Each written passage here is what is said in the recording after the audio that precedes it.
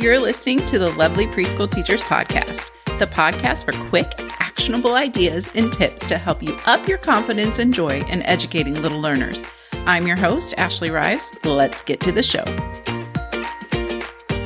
Welcome to the very first episode of the Lovely Preschool Teachers Podcast. I'm Ashley, I'm your host, and I'm so excited you are here with me today. We're going to kick off this podcast and this first episode asking the question, what exactly is play-based learning? Most people would say that play-based learning is children learning through play. But when you really stop and think about it and dig a little deeper, we start to question, right? Well, which activities are actually considered play-based learning? And how does play-based learning relate to the broader concept of play? For example, if you have a classroom full of toys and children are playing with the toys all day without any other types of involvement, is that play-based learning? Kind of a tricky question, right?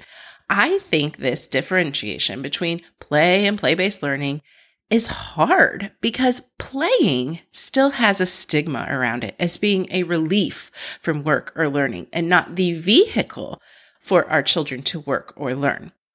So, where does that leave us? Early educators are wanting to ensure that our children are learning in the best way, the way that they were intended to learn, right?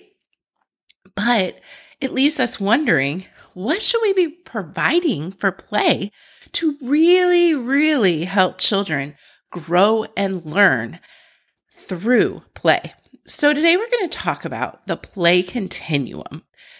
I'm hoping this will give you a clearer picture of the different types of play and how we can incorporate many types to ensure we're providing our littles exactly what they need.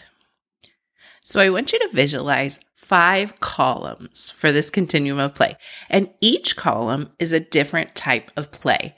And as we move on the continuum from left to right, we go from child-directed play to educator-guided play, and finally on the far right, we go to educator-directed play. So I'll say that again. On the very left side of our continuum, we start with child-directed play, so all child-driven, right? And then in the middle, we move to educator-guided play. And then finally, at the very far right side of our continuum, we reach educator-directed play. So we are directing more of their play. But let's start at the very far left, and that's where we find free play. Free play is the very first column on the continuum, and it is the most child-directed. So children start their own play and they direct their own play. Educators really here, we're just observing. We're just watching. Now, we provide the materials, the toys, and all the things that are of interest to children and that are actually in the centers, but children choose how they're going to use them, where they're going to go, and maybe even who they play with, right?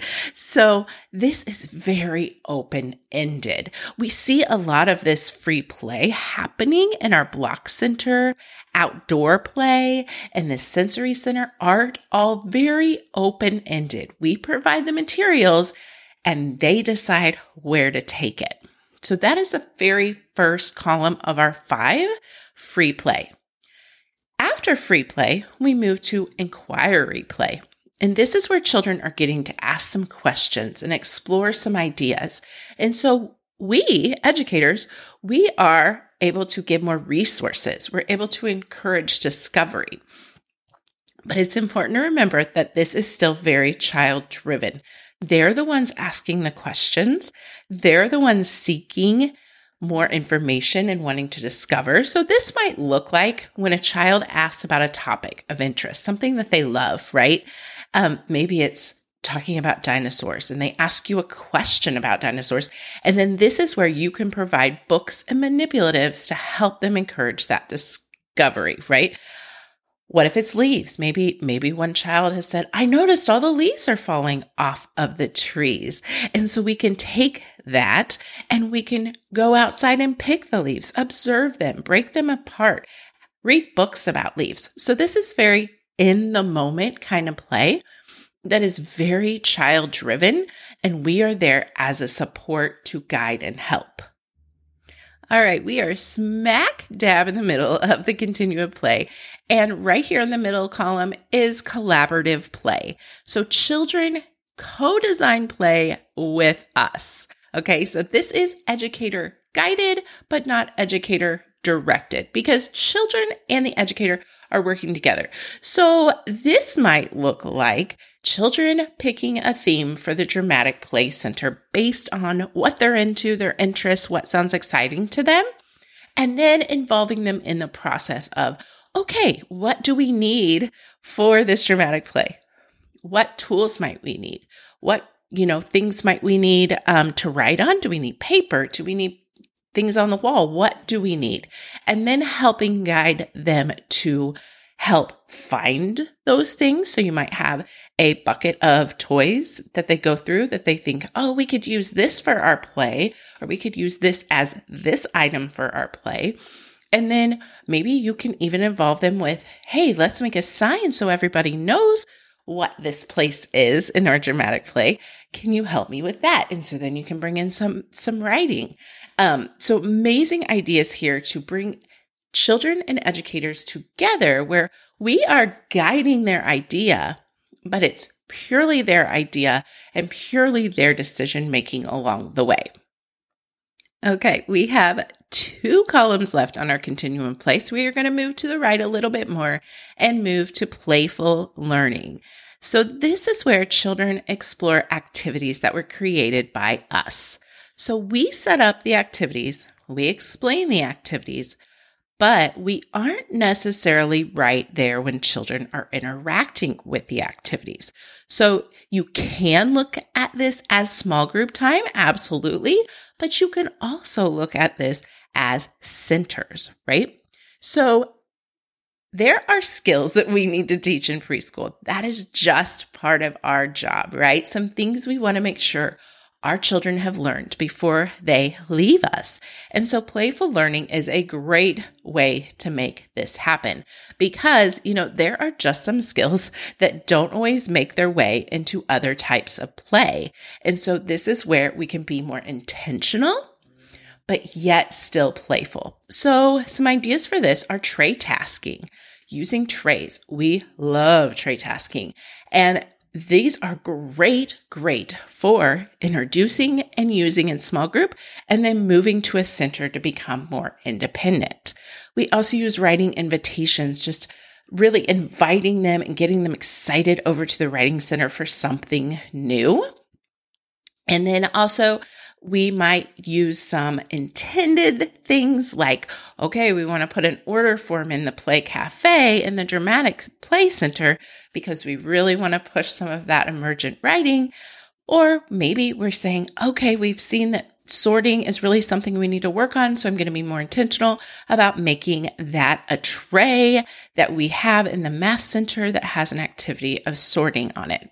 So I'm hoping you can see that this is definitely where the magic happens in my eyes, because while we need all the types of play, this one really is able to be the part that is missing when people say just playing, right? Because sometimes it is, we ask ourselves, how are we going to fit all this in? They're not going to learn everything we need necessarily through all the different other types of play. And so this is kind of bridging that gap. Okay, we have made it to the very far right side of our continuum of play, and we are looking at learning games. So this is the last and most educator-directed activity because we are coming up with the games, we are creating the rules or instructions, and children are following the rules and instructions, and we are directing the activity. So basically, without us right there, this type of thing would not work. So this might look like playing games in small group. It may be simple matching games. It might be some cooperative games.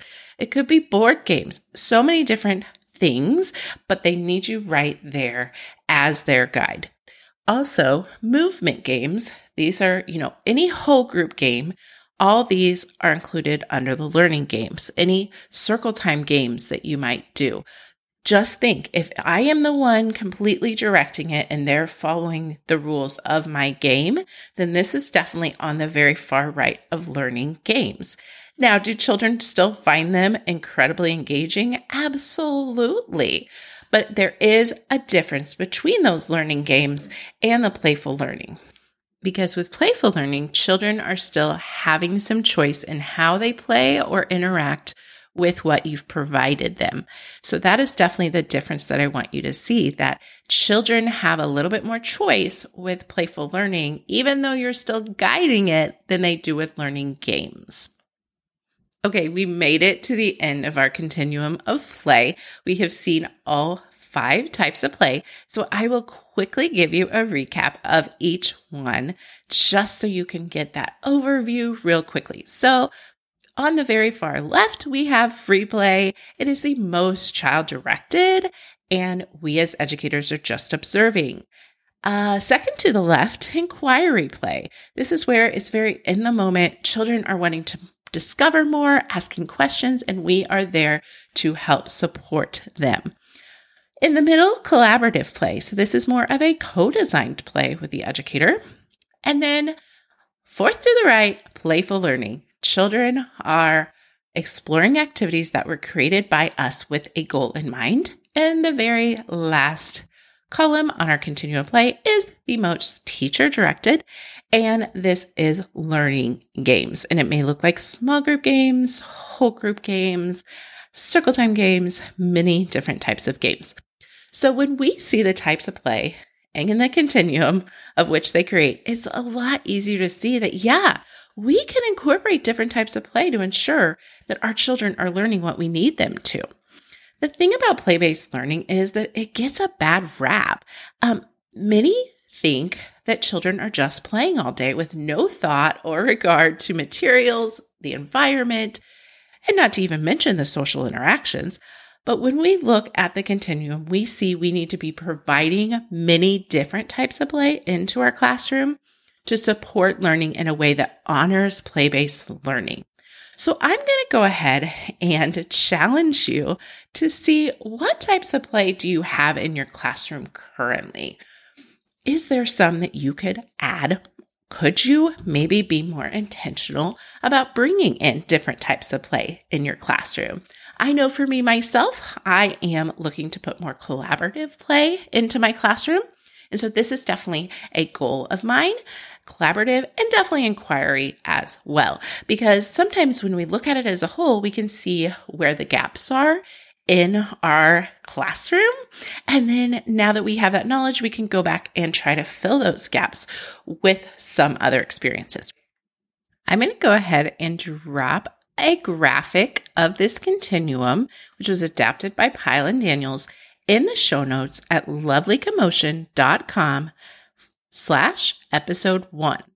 So if you like this episode and you want to continue the conversation around the types of play, I invite you to head on over to the Lovely Preschool Teachers Facebook group and request to join if you haven't already. We have some amazing, supportive, lovely teachers inside the group. Just make sure you fill out all the entry questions in order to get in. Okay, I'll see you over there, and thanks again for joining me for this very first episode. Thanks for listening to today's episode. If you enjoy this podcast, please share it with a friend. This helps me spread the word and help more preschool teachers just like you. Keep being lovely.